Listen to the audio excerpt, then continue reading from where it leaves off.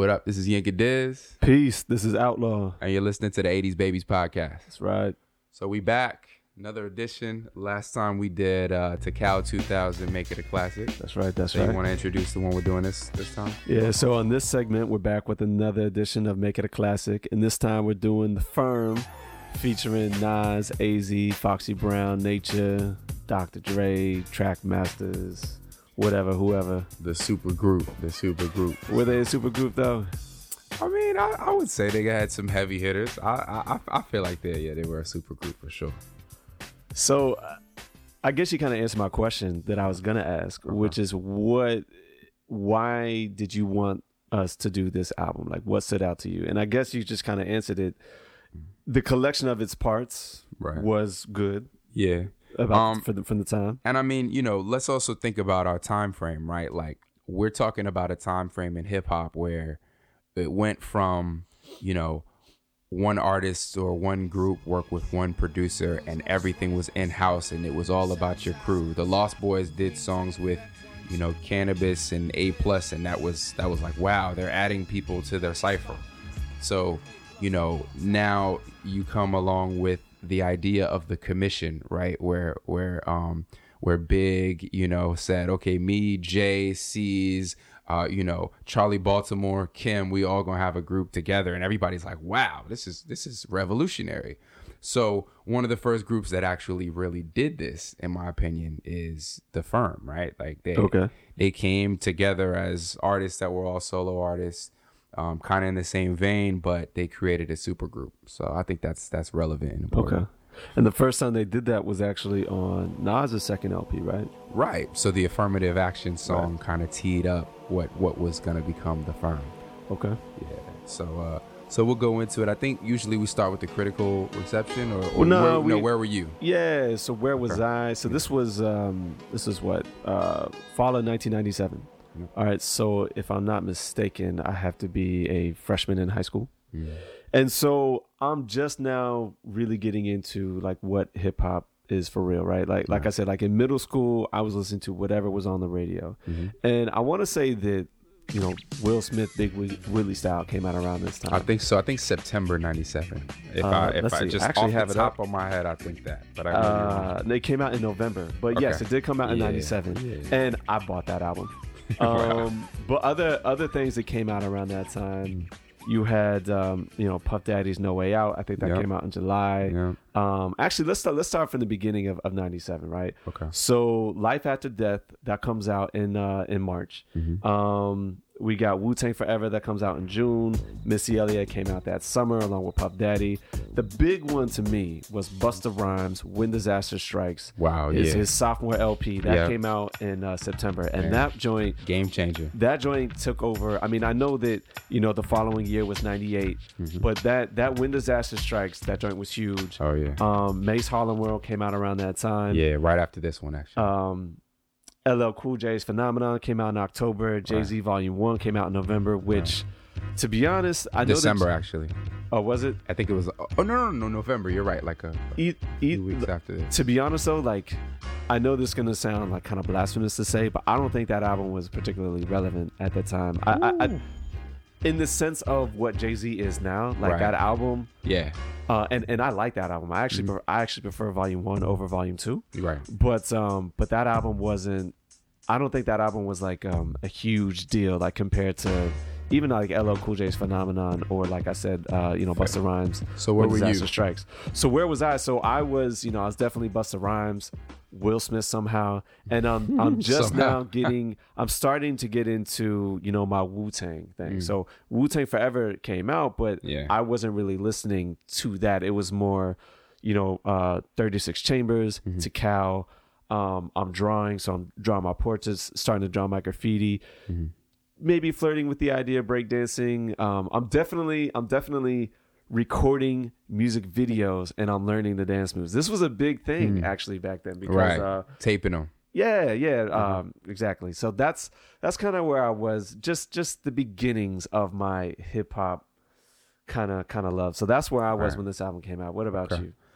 Same here. I was really, really like, this is around the time I really fell in love with hip hop. I was a big Bad Boy fan. We talked about that. Okay. The Lox was my favorite group at the time. So I think that lends itself to this discussion a lot, actually, in terms of the way the music sounded that I was into. You know, I was just learning really about Wu as well.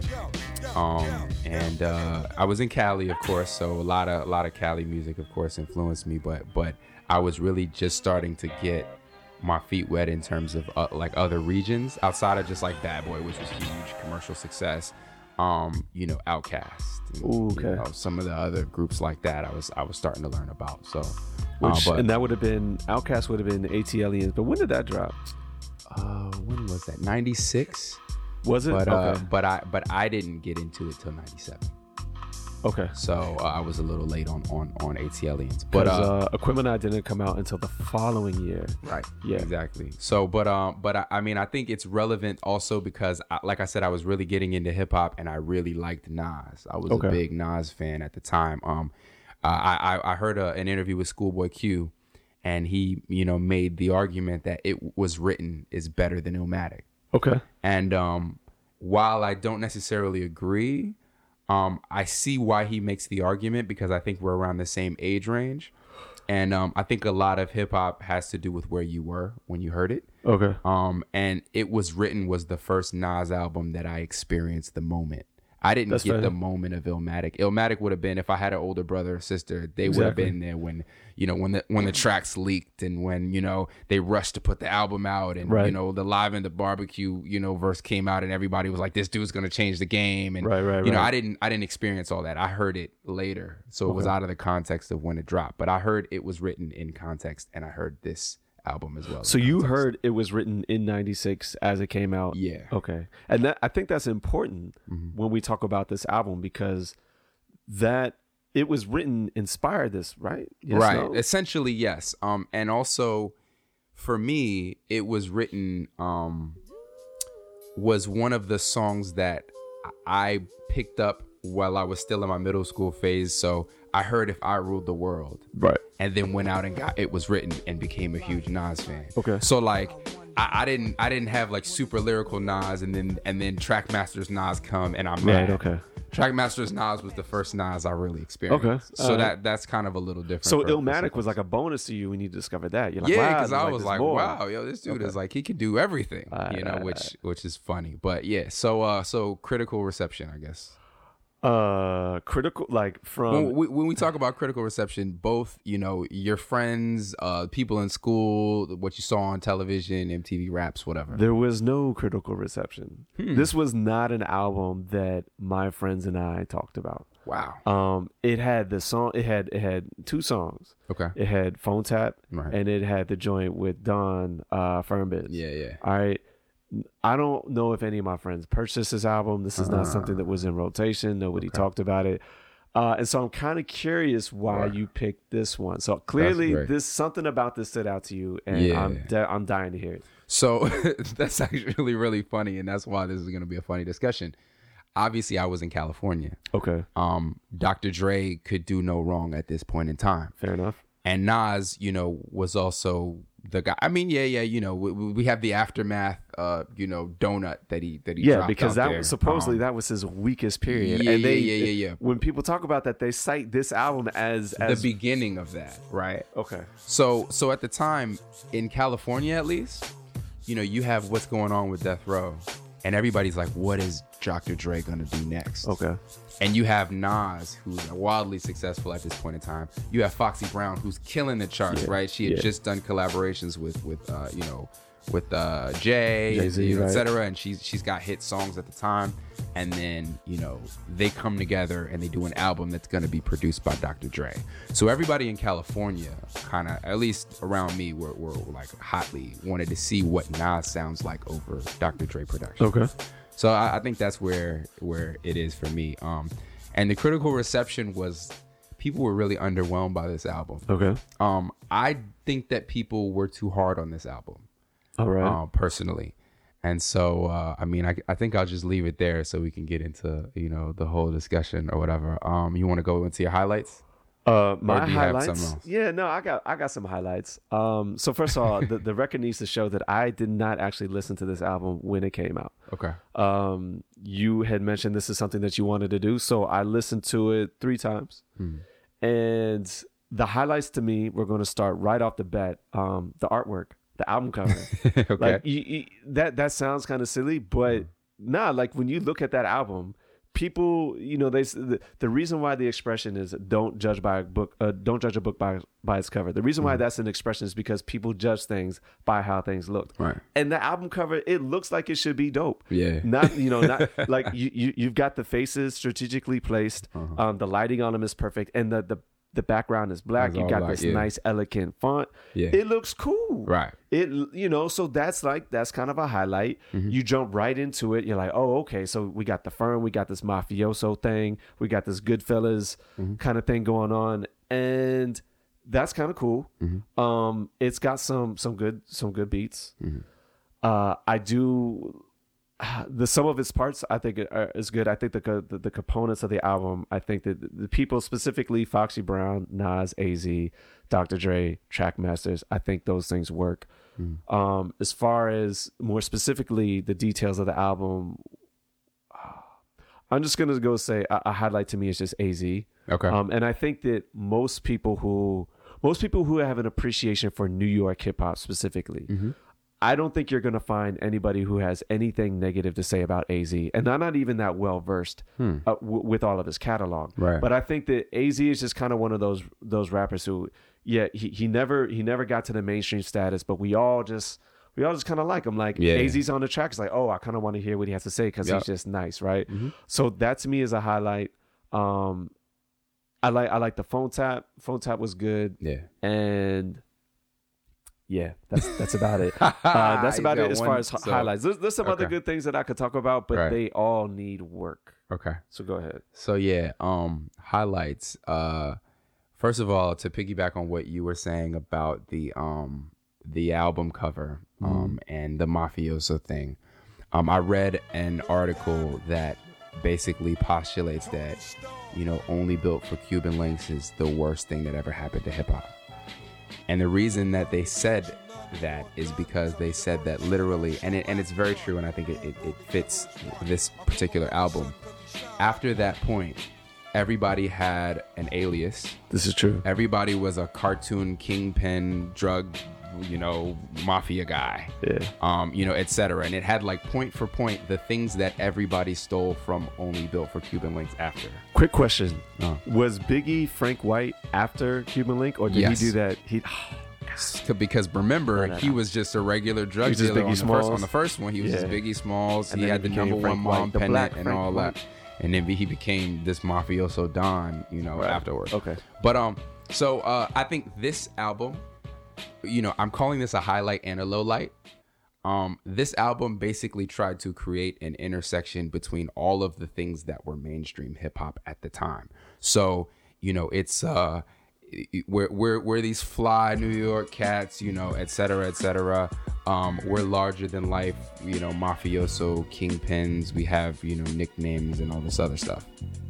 And I get why they did that, right? Like, there's a lot of, and this goes to history, and maybe we should have discussed this before, but the way this album came together, actually, and even it was written itself, was Nas puts out Illmatic. Illmatic people love, but it's underwhelming from a sales perspective. This is true. Bad Boy comes in and they kill everything. Nas enlists Steve Stout as his manager. Okay. Steve Stout brings him to Trackmasters and says, these guys are making hits. You need to get with the format and start making hits with these guys. Right. This album is, we're going to just put an all-star team together and put it with the most popular type of production here today and put it out. Okay. And so now you get Nas, who's Nas, basically competing in the lane of Bad Boy and Biggie. So, and that's an interesting thing to me. But pre-show, I mentioned what was it about this album that you liked, and you said, well, I was a different place. I was really into Bad Boy, right? And so, you're talking about Bad Boy and Biggie, and even somewhat to some extent, Jay-Z. Even though his album came out after this, Jay-Z had that mafioso theme. I don't think he had any nicknames, but he definitely had skits from Goodfellas on there. Yeah. The pain in the ass character did his okay, I'm reloaded. Exactly. Like he had all that. Yep. And so it's going into that, but even you just said this is kind of inspired by Cuban Link, which came out 2 years prior to that. Came out in August of '95. Right. I'm just talking about the new Nas persona, because Nas's persona in '94 was not what the Escobar character came after. But here's the question though: if this is an album that's kind of in some way spawned or inspired by Cuban Link, would you say it is? I mean, I think everything in this range was in some way inspired by Cuban Link. Yes, because it's just interesting for you to say that, but then say also sounding like Bad Boy, because those are two entirely different sounds. Let me complete that thought. Right, please do. So we're again talking about the particularly the mafioso piece. Right. And this was really heavy in the mafioso piece. So the person that was doing it right or well was Big. There's a lot of talk about how Jay-Z basically bit Big's whole thing with Volume 1. Okay. And even to go to the extent of going to enlist Puff to do the I Know What Girls Like song and put that out as a single, right? So this album actually came out, I believe, 2 weeks before Volume 1 did. So around that time, I think the same way Jay was influenced by Big in trying to create that mafioso persona, The Firm, I think, also was influenced in the same way. Okay. But this is Nas's take on it with Nas's crew. I also think a highlight of it is, and salute me or shoot me. People gonna get mad, whatever. So Jay wrote a lot of Foxy's rhymes prior to The Firm. Okay. And, there's rumors of, little relationship there, and then she bounced and she started rocking with Nas, right? And Nas wrote the rhymes on this one.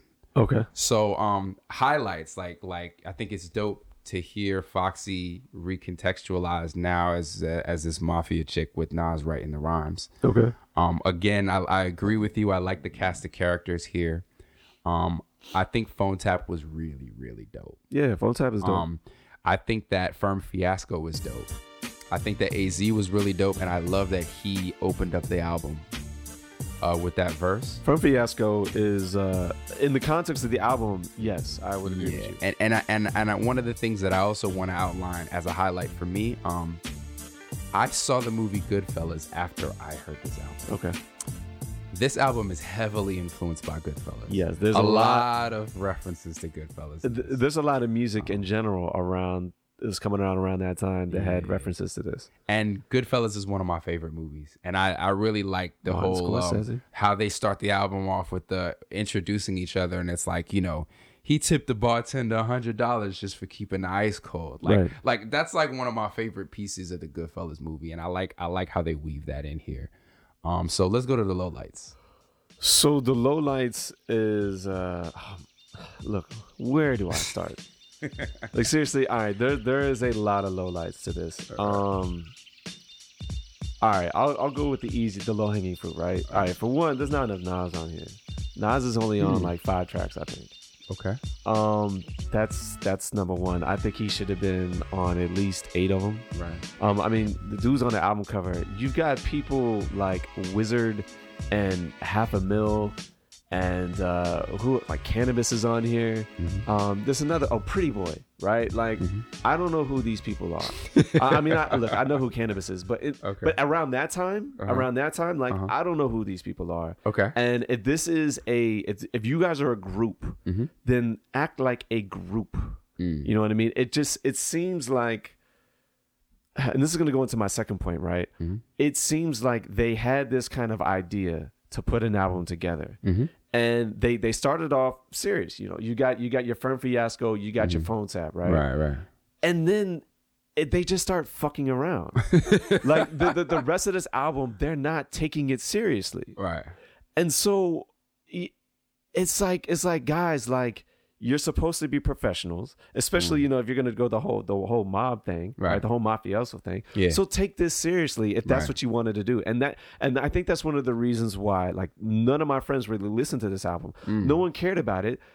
I feel like the people who put it together didn't care about it. You know what I Okay. mean? And okay, Dr. Dre has got some good work on here. Yeah.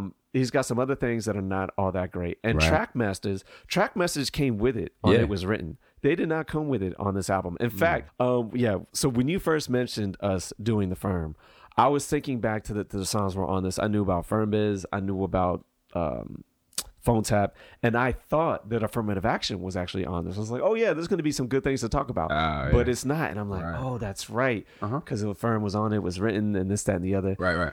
So, yeah, like I don't know. It seemed like they didn't know what they wanted to do. At Yeah. some point, they're taking it real serious, and then at other times, it's like they're still just trying to do whatever was hot, like the whole Yep. Firm Biz and Yep. Firm All Stars. Oh, that's the other thing.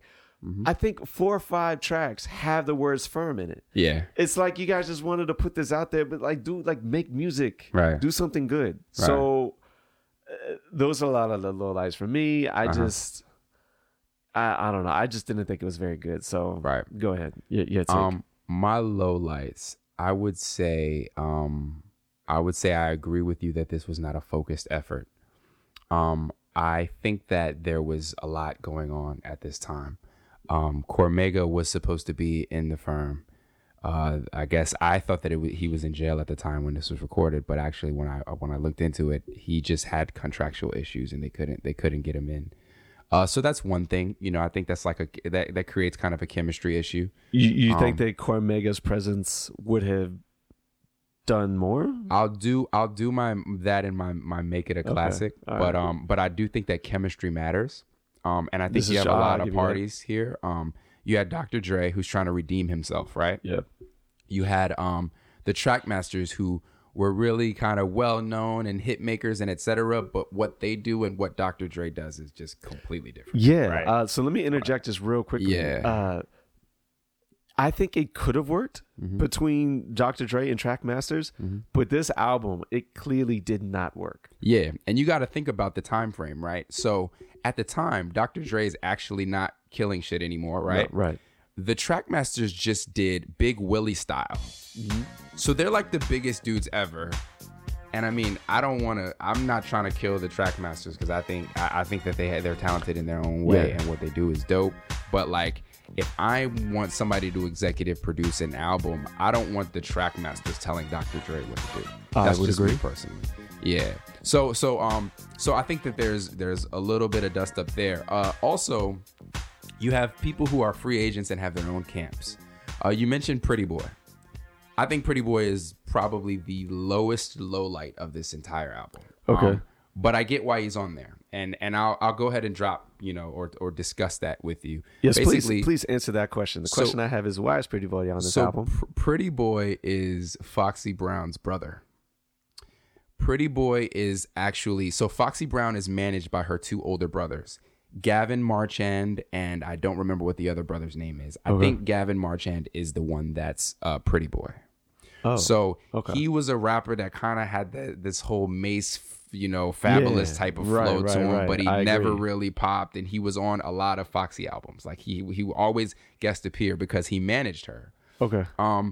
I don't want Pretty Boy's influence on what this album is going to sound like. I don't want him to be an executive producer. Like I think he was a low light. His involvement in this album was a low light. Okay. I also agree with you. We didn't need Wizard on this album. You know what I mean? I personally would cut the entire song that Pretty Boy's on. I think it's a low light. I think the entire song that Wizard is on is a low light. I think that So are we making it a classic right now? Or are you just not talking about your yet. I'm lowlights? just talking Alright. about my lowlights because I think they're really bad. Okay. And I think that I'm Leaving is really bad. And and I like Noriega. and I like Nori at the time, right? Like Nori wasn't it 97 that Nori dropped the Nore album? No, that came it later. 98? Capone and Noriega had like the War Report or something. Yeah, like that, or something like that. So this is somebody who's putting out, quality music at the time. I respect Noriega, but he was a clown on this track. Yeah, I on didn't. this track, I he is didn't an feel him. absolute clown. And I'll go into. I'm not gonna call the guy a clown. No, but I'll just go on this song. Just on this song, he Yeah. sounds because I like Nori. I'm not, I'm not a huge super fan, but like, Nori's cool. Yeah. Not on this track. Yeah, no, agreed. I really don't like that. So those are my lowlights. And I'll go into what I would do to change it and all that other stuff and make it a classic. But I'd like to start with you. I actually am really, really interested to hear how you would make it a classic, because Okay. I think you're just gonna say that you couldn't make it a classic, which No, is hilarious. alright. But I want to hear it. So go ahead. I can make this a classic. Okay. But it's not because of what is necessarily currently on it. Like I said, the highlights for me are the sum of its parts, the components, who is comprised in this album, right? Right. And I do think the way that it starts is cool. Right. And then it gets off course, and it's almost like, this whole Firm family, Firm All-Stars, like, it's like, hey, like, we're the Firm. Hey, like, are you the Brady Bunch? Like, that's kind of how, like, you guys come on here. Right. And all that needs to go. So Okay. I think that for me, the most important thing is to take this album very seriously. Yeah. Take this whole concept seriously. And I would have stuck with the Goodfellas theme through and through. Yep. In fact, what I would have done is I would have made this album a story. And there's other artists I know who did albums like this, which I've never actually listened to them, but I know that you like Prince Paul. You love the Prince Paul album, Yes. and One you of say the best albums ever. And you say that's a story from start to finish. It's a movie. And it's a movie. And I think Sticky Fingers actually Black had one. Trash, the autobiography of Kirk Jones. And that's one where like he's coming out of jail, and then right. Yep. And so I think that had they made this whole entire thing, like a movie, like a story, I think it would have been tight. Yeah. What I would have liked to have done. So to me, it's not even about some of the individual tracks. Yeah. Like. So you mentioned the song Untouchable. That's the one with Wizard that you think the whole thing needs to go. That beat is actually hot. Yeah. But like I don't know who Wizard is. Throw Your Guns is actually not a bad track. Yeah. It's got $500,000. Like put Nas on it. You know what I mean? Like the beat is cool. Yeah. The track is all right. So there you go. So that's music wise, right? Okay. It's got a few a few songs that you can salvage on it, right? But for me, what I'm thinking more about conceptually, and so what I would have had is I would have almost had like a villain on this album, right? Like I would have had it like the Firm are these folks who are coming up, and this album is like the story of how they become the Firm, and they're kind of going against a boss, right? And that boss to me would have been Kool G Rap. I'm gonna tell you why. Look, Kool G Rap may not have been necessarily. I think Kool G Rap would have been perfect. Okay. The reason why I'm gonna say this is because first of all, he's not that mainstream at the time. Right. Where if he's a villain on someone and he ultimately loses, it's like a big deal. Like, all right, Biggie is dead, so But let's say Biggie was still around. Like, you can't have Biggie be the villain, because he's Biggie's got to win at the end, right? But Kool G Rap, I think, would have been perfect because. He's talented enough, but he's not a big name enough that he can't come on an album and his character, can ultimately lose, right? The reason why I think he would have been perfect is I'm not sure if you've ever listened to the album Roots of Evil, which you have. People talk about Big as being a great storyteller, Nas as being a great storyteller. That dude, Kool G Rap, could tell a story, and he's got some mafioso tracks on Roots of Evil that sound amazing. Like not just. Like lyrically, he's amazing, but the story is amazing, and the persona is amazing. And I think that if you had him on like 2 or 3 tracks as some kind of like boss, and you went that angle, I think you could have done something here. And it sounds almost kind of like, I don't want to say corny, sounds kind of maybe, I don't know, a little far-fetched. I'm not sure if artists were really doing this, but at the same time that we talk about. And this is the last point I'm going to make. At the same time, we talk about how these MCs were giving themselves nicknames, right? They were all, so they're comparing themselves to, Pablo Escobar, and Frank White, and whoever else, right? They were also comparing themselves to Robert De Niro and Al Pacino. Like this is an era of hip hop when people were treating Robert De Niro and Al Pacino like they were gangsters. Right. But they're not gangsters. They were actors. Right. They're just human beings. They're probably nice individuals. They were not gangsters. But it's just like, if you guys want to be that, then be that. So make yourself this character. And really, put everything into it and sell this whole character, sell this whole story. And that, I think, is what this album should have been. And I'm not sure if it becomes an amazing piece of music, but I think it becomes a classic just in terms of, I think you had the chance to almost do what Cuban Link did, but do it even a little bit more in terms of the storytelling angle. And I think you could have done something really, really significant here. So that's pretty much all I have to take on it. Okay. You know, otherwise, just make Dr. Dre better on this, make Trackmasters better on this, and that's me. That's the only thing I can do to possibly make this a classic. Because otherwise, yeah, I just don't see it. Okay. So my make it a classic. I don't think I go as far as you. To the point where I'm making it a legit like concept album, like real concept album. I'm okay with this as like a Team USA, you know, or like a all-star team type of you know, super group where they have a theme, but it's really just more about hearing your favorite artists together, just kind of making records together. I think that this album, a lot of the album itself is already salvageable. Okay. I've kind of conflicted in I love AZ's first verse on this album. Okay. On Firm Fiasco. And I think it was a dope way to open the album. But like you, I would like this to actually have a story. And I would like it to follow the story. So, you know, if you're the Firm, I don't need a villain. I'm okay with you being the Firm and you're running from the cops and the cops are trying to shut you down. That's cool too. This album, in my opinion, if it runs parallel to Goodfellas, it's the portion of Goodfellas where, you know, my man is like doing coke. He's super paranoid. He keeps seeing cars going up and down the block. So it's the end of Goodfellas. Yeah. Okay. So for me, I mean, you know, like songs like 5 Minutes to Flush, you know, Phone Tap. This is like the paranoia piece of this movie. Okay. And I feel as though they really could have weaved a tale about this paranoia and how, you know, the feds are like really clamping down on them and how are they going to escape. And I don't care if they escape or get caught at the end of the album. I just want it to actually have a story. And I really, really like both the intro and the instrumentation of Desperados. So I feel like that would be a really dope introduction to an album. Cannabis on there? But yeah, that's the only thing. I wouldn't want Cannabis on my first song. But back to what you were saying about, you know, the time frame. In 97, like, I probably cared more about Cannabis than I did half of the people that we're even talking about, right? Like in 97. Because in 1997, we're talking isn't this the time frame when his first album came out with Second Round KO, or was that 98? No, that was like 98, maybe even 99. Nah. Because well, Phenomenon had 4231 on it, right? 4321. That was on Phenomenon, if I'm not mistaken. Okay. And so Cannabis is on that.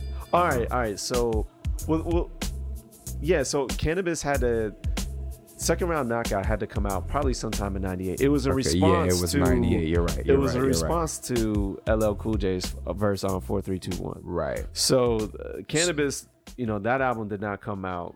So the album was being recorded. I think the time frame we're talking about is Cannabis kind of transitioning from being a Lost Boys affiliate who was killing shit on his verses. But I say that to say, around that time, Cannabis was somebody who's known. Like, when I see his name in the credits, I know he's batting for the stand. This is true. And when I saw his name on there, I was like, I really, really want to hear this verse. He's the only verse that I felt that way about. I think that Half a Mil was a pleasant surprise for me. He's actually not bad on this. I thought Half a Mil was dope on this. Yeah. And then we later heard him on, I don't know if you're really familiar with the Belly soundtrack, but there was a song, Some Niggas Blood and Some Niggas is Crips. Some niggas ain't got nothing, some niggas rich. That joint. Okay. He had that song on there, and a lot of people talked about that as a surprise standout on the Belly soundtrack as well. Okay. So for me, I keep Half a Mil. Half a Mil is a pleasant surprise for me. What I kind of introduced though was I take I take Sticky Fingers from Onyx and I put him on Throw Your Guns. Okay. For two reasons. One, how can you have a song called Throw Your Guns and not think about Right. Onyx? Because they had that joint. Right. Yeah. Two, you're a queen. You got a Queens rapper who's heading up, this thing with Nas, and this is a Queens affair. Why not bring a legendary Queens rapper in Sticky Fingers and add him to that song? Okay. So I add him to the song, and I think I also take Nori off of I'm Leaving. Yeah, he's got to go. Because that song is getting scrapped. Right. I put Nori on Throw Your Guns and I make it a Queens affair. So I put Okay. Nas. Half a Mill's not from Queens. I think he's from Brooklyn, but I keep him there because he did his thing. But I put Nas, I put Nori, and I put Sticky all on Throw Your Guns. So AZ is getting scrapped from no, Throw Your AZ Guns. he because he just does the hook right on Throw Your Guns. No, he got a verse. Oh, okay. Well, I he's keep got him a there. I verse. mean, the other dude's from Brooklyn too, so I'm cool with that. The other thing that I do that's a major addition is why try to fix something that isn't broken? Affirmative Action is like the Firm's best song. Yeah. Why wouldn't you either put that song on this album or do another song with Havoc producing and put it on here? Well, Trackmasters produced that. Oh, song. that was a Trackmasters one. Yeah. Havoc did the other joint. Havoc But did yeah. have a joint on there though. So what I and, say- and Havoc's beat on it was written. I forget the name of the song, but I was listening cool. to it. I was listening to it before it, and it was a good. I remember thinking, I was like, oh, this is nice. Yeah, but so I mean, then that's an addition then because I want a Havoc beat on there. Yeah. If possible. That's cool. But I think that you make an Affirmative Action 2 and you put Cormega on it. Okay. So Cormega does get a verse even though he's having, contractual issues and he's not, on this. And then my last little bit was, and I actually might switch now and say make it a Havoc beat, but I do want a beat that kind of takes us out of the zone, a curveball. And I was thinking maybe a Pete Rock beat. Okay. For this, I'm just trying because to think what Pete Rock was even doing at that time. yeah, this was a year before Soul he came Survivor? out with Soul Survivor. Great album. And I love that album. But prior to this, some of my favorite Do or Die songs, or not Do or Die, but what's AZ's first one? Yeah, let's do or die. Yeah, Do or Die, Do or Die. Whatever. So were the Pete Rock tracks. Particularly what's the joint? I haven't listened to the album. I just know that he had an album come out in '95 called Do or Die or Do or Die. Yeah, whichever it is. you gotta bump the Pete Rock song on there. Okay. So I think that like that would be a good way to switch things up. But so I make Dr. Dre the hands-on executive producer. I Good think choice. he had some really lush, dark production that's underrated on this joint. Like he made some great sound beds on here. For example, Firm Family. I think the other thing that I do is I kind of change the way this album was marketed. Okay. I think in their mind, they had a song that was lush, like a Mo Money, Mo Problems in Firm Biz. Yeah. And so they threw Firm Biz out there and tried to swing for the fences on the first track. But the album, the theme of the album isn't this, right?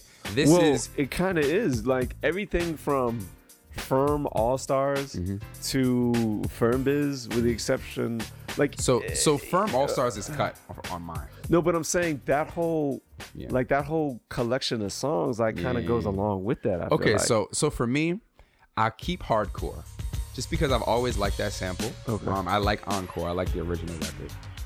And that's kind of poppy and glammy and glitzy, But I'm cutting Firm All Stars. I'm cutting Fuck Somebody Else. Yeah, I'm sorry, Dre. I know you tried, but no, I don't like that. No love for Foxy on that. Yeah, no, and I do think that Foxy definitely needed an opportunity to really show herself. I just don't think that was it for me. But the Firm Biz joint, I think, was a swing for the fences, and I think it could have actually even done more than it did, and it did pretty well. That was the highest charting. I just single on remember this I album. liked Don Robinson as a video. Don and that was Robinson it. was great in the video, but we don't have to go there right now. I used to have a crush on Don from In Vogue. Yeah. Yeah, but yeah, I think that instead they come out with Firm Fiasco as a single that's like a street single. They market it with a video with the whole Goodfellas theme around. Yeah, okay. So the whole, the bartenders keeping the ice cold, and they basically recreate the scene from Goodfellas where your boy Ray Liotta's on a date. And he walks into the joint, and the girl is just like, wow, he knows everybody. He's putting money in people's hands. He's dapping them up. They're like, sorry, we have no more tables. And they're like, oh, it's you? And they put him in the front row, right in front of the band. They make a table for him. You know what I mean? So basically, the Ashanti video where Irv Gotti and what was it? Was it Terrence Howard, Weebay? One of them was in that. Yeah, you talking about where she remade the Biggie song? Yeah. I'm sorry, I'm not a fan of it. But that video, though, is that what they did? That's essentially the video. Yeah, I didn't see the video, but that's what I want. You gotta go back to it. You gotta go back to it. I think that's Irv Gotti or one of them saying that. But that's what I do here. But I don't know about it being the Irv. I don't want it to be funny. I want it to be like. I don't think they meant it to be funny. I want it to be like really serious and dark. The music is like a soundtrack. Like with that, like if you took all the raps off of it and you just played just the instrumental, it paints a picture by itself. Okay. So that's how I started. And then I probably come through with Phone Tap the way they did, again on some street single shit, but I make Phone Tap the B-side to Firm Biz. And then I drop Firm Biz as a single as well. Okay. So Firm Biz I drop as a single for people to actually to get radio play and etc. And then I have Phone Tap as its B-side. That's probably how I would do from a marketing perspective. But I mean, I think there's some highlights here. Again, I wanted to get Cormega involved, and that's why I added him to this Affirmative Action 2 record. Okay. But I think a really underrated track here is 5 Minutes to Flush. Okay. I thought it was a really good story. And I think that also it kind of highlighted the fact that, Dre was on this album, but he didn't produce like some super West Coast sounding thing, and that was the one like really West Coast sounding beat joint. So I liked that joint, and I liked the story, and it really reminded me of Goodfellas. Okay. So yeah, like top to bottom, what I do is I create a Goodfellas themed album that sticks to the script, still has these disco influences to them, but Poke and Tone, the track masters, they get one or two cuts, on it. They're not as heavily involved here. I think they could have been had they been better. Yeah, but they're not bad, right? Like the two records that they did what they do, which is Hardcore and Firm Biz. Oh no, that Firm Biz is LES. I'm sorry. The Hardcore record, I think is like quintessential track masters. But they all these Poke and Tone joints on here are not as good as the ones on It Was Written. Oh, for sure. And that's what I mean. Yeah, and I think to some degree you're right. I feel like they kind of phoned this in. Like they mailed it in. It didn't sound like they really sat down and said, how are we going to do this? It sounds like they just sat in the studio, smoked a little bit, laughed, and came in and out with their entourages and dropped verses, and then somebody pieced it together and made it into an album. But that sounds like the entire album. It sounds like people just clowning around like, you got to put this album together. And that's why I'm not necessarily sure. When you talk about you like the idea of almost like a compilation album, just different artists that we like. But I want Dre to executive produce it. So Dre's not gonna have you just sitting there smoking your weed and then you come in, you drop a bullshit verse and you leave. Okay. You know how meticulous Dre is. And I don't know if maybe his work ethic developed over time and he wasn't as hardcore at that point in time. Because the Aftermath compilation would have been there and done that. It was a little shaky. But like I want him like hands on, and I want him coaching the players and like really creating and painting the picture that he wants in this album. So personnel wise, right? So you want to keep $500,000 on the album, just on a different part, right? No, I want him on Throw Your Guns. I thought you said he was a Brooklyn rapper, right? He is a Brooklyn rapper. But I thought you were saying Throw Your Guns was going to be the Queens track. Well, so I don't believe in it just being a Queens track. I said Queens thing was me saying that I want Nori on there, and I'm going to bring Sticky Fingers on there because with Nas and AZ and with Nas and $500,000. So you're going to have 5 of them on there. So there's 5 of them on it. That's the posse cut. AZ is from Brooklyn. $500,000 is from Brooklyn. Okay. So I mean, it doesn't become a Queens affair necessarily, but you got 3 Queens rappers. All right, so is Cannabis staying on here or not? Cannabis stays. All right, so Wizard and Pretty Boy are gone. Yes, and the Pretty Boy is so gone. All right. Yeah. So all right, are we gonna have more Nas? Are we gonna have more AZ? Definitely gonna and have more Foxy? more Nas. I mean, the thing is, there's only so many tracks here, right? So there's only only so much love you can have. I want them on every song though. You want the okay, like pretty much every song. So I'm you okay with like you agreed that they needed more of the actual what we thought was supposed to be like the highlight of the album, right? Like in my opinion, all these other people are just your guest appearances. They're people who are coming in and lending their hired guns, but and actually. Now that I really think about it, I was a little disappointed in Foxy on this album. Foxy really didn't, and I mean, I've never really been a fan. So I was a fan of the Little Kim versus Foxy era. And, I mean, it was fine. I didn't dislike her. She had some songs I liked, but I wasn't like a fan. Right. But I didn't feel like Foxy was ever a highlight on this album. All right, so maybe just more Nas and more AZ. Yeah, but I do want Foxy to get off on something. Sure, I think she's on like 6 tracks though, 5 or 6. Yeah, but like she's not good on this album. All right, well, yeah, but I mean, here's a question. Right? Do you think there could have used a verbal intercourse part 2?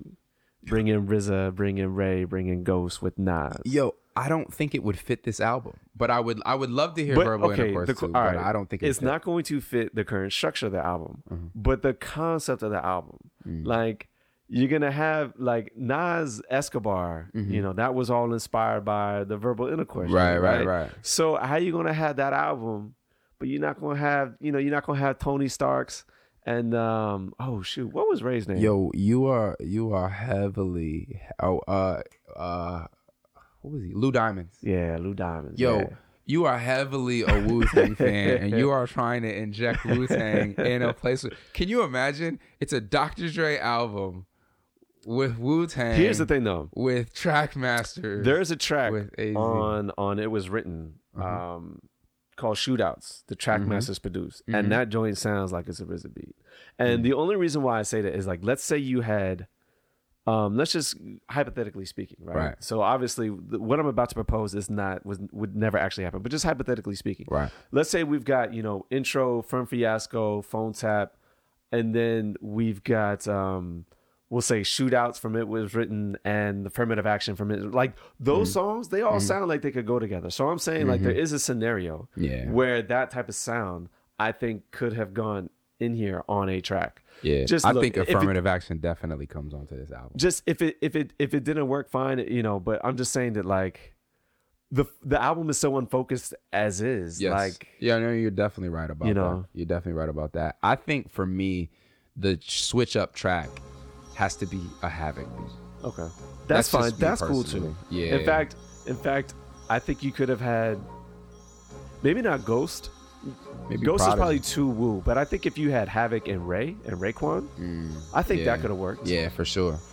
So when we did Tical 2000, the reason why that album was so important to me is because I think that had you gotten that album right, the lasting impact on that in the Wu-Tang, I think is a little bit different. Now, obviously, there was a lot of other albums that that album doesn't necessarily have any control over, but I think that like I said, I think that album was like the start of the downfall of the Wu-Tang, even though they had some good joints after that. Okay. If they get this album right, how does that impact music? What's the trajectory of each individual artist or as a group? I think. What do you think happens? I think personally, well, actually, that's funny because I think it benefits all of the less major players. Okay. I think it actually could have worked to the detriment of Nas. Okay. Because of the fact that was Nas really shooting for his most commercial, I would say. Okay. He went to It Was Written and people thought that was commercial, and then he went to The Firm and I was like, all right, whoa, dog, you're off the map. Right. If this went like 5 times platinum, I think maybe he would have said, yo, maybe Steve Stout's right. Like, I need to stay on this. So that worries me. But for everybody else, Nature to me has always been underrated. And he has some really dope verses and etc. I think his profile would have increased with the added visibility. I say the same for AZ. And AZ's somebody who, to me, can have a high profile and still create high, integrity music, like music that's really still good. And it would be dope for AZ to have a little bit more of a high profile. Foxy maybe just remembered in a better canon. Like I feel like, I feel like people think of Lil' Kim when they think of like legendary female MCs, and I don't feel like Foxy's name is really mentioned as much as maybe it should be. Okay. So I think everybody but Nas, benefits from this having a higher profile. Okay. Yeah. So I'm just trying to coming back to what I was basically saying, or what I was suggesting at the beginning of this. I'm just curious how necessary this album was. Is it necessary? So actually, let me add a couple of things to that. Please do. So East Coast, West Coast at the time. Yeah. Big dies this year. Yeah. Pac had already died. Right. Dre coming together with The Firm. Okay. That's a good gesture in terms of East Coast, West Coast coming together. 1. 2, at the time, if you remember, there was another supergroup that was kind of waiting in the wings, and that was Murder Inc., the original iteration of Murder Inc. Which was what? Which was Jay-Z, DMX, and Ja Rule. In 97? Yes, because this is when X was coming and Irv Gotti was low-key managing all of these artists and talking about this. Okay. So I mean, after the commission this was all no more, news to me. After the commission was no more, because we're talking end of 97. Right. Ja Rule's album came out, 98 or 99? I'm guessing 90, it came probably out. early 99 or something like that. I actually don't remember. Okay. So the first time we actually get to hear these people all together was on Ja Rule's album, the It's Murder song. Right. But like just the beginnings of someone talking about an idea of a supergroup, had it been properly executed here, I think maybe we see more supergroups. That's all. Okay. So I mean, I think that's a positive benefit. So I don't know. Cool. Anyway, so I think the next joint that we do is probably gonna be another Speak On It. Yeah, we should have We should have a few Speak On It's coming out. Yeah. But the next album I think we talked about doing was Jay-Z Blueprint 2, The Gift and the Curse. Yeah, we might could do that. Yeah, or that's if y'all are listening and you guys want to throw a suggestion, I suppose we could do that too. But yeah, we'll please see. do. I mean, hit us on the Twitter, hit us on the Facebook. Let us know what albums you think are good and for us to do. And also, topics and subject matter. And if you completely and totally disagree with us, please let us know why. And if you agree with us, please like, comment, share, and say hello to all of your friends and tell them about us. So I think that's really all we got for today. Appreciate everybody tuning in, and we'll catch y'all on the next one. Peace.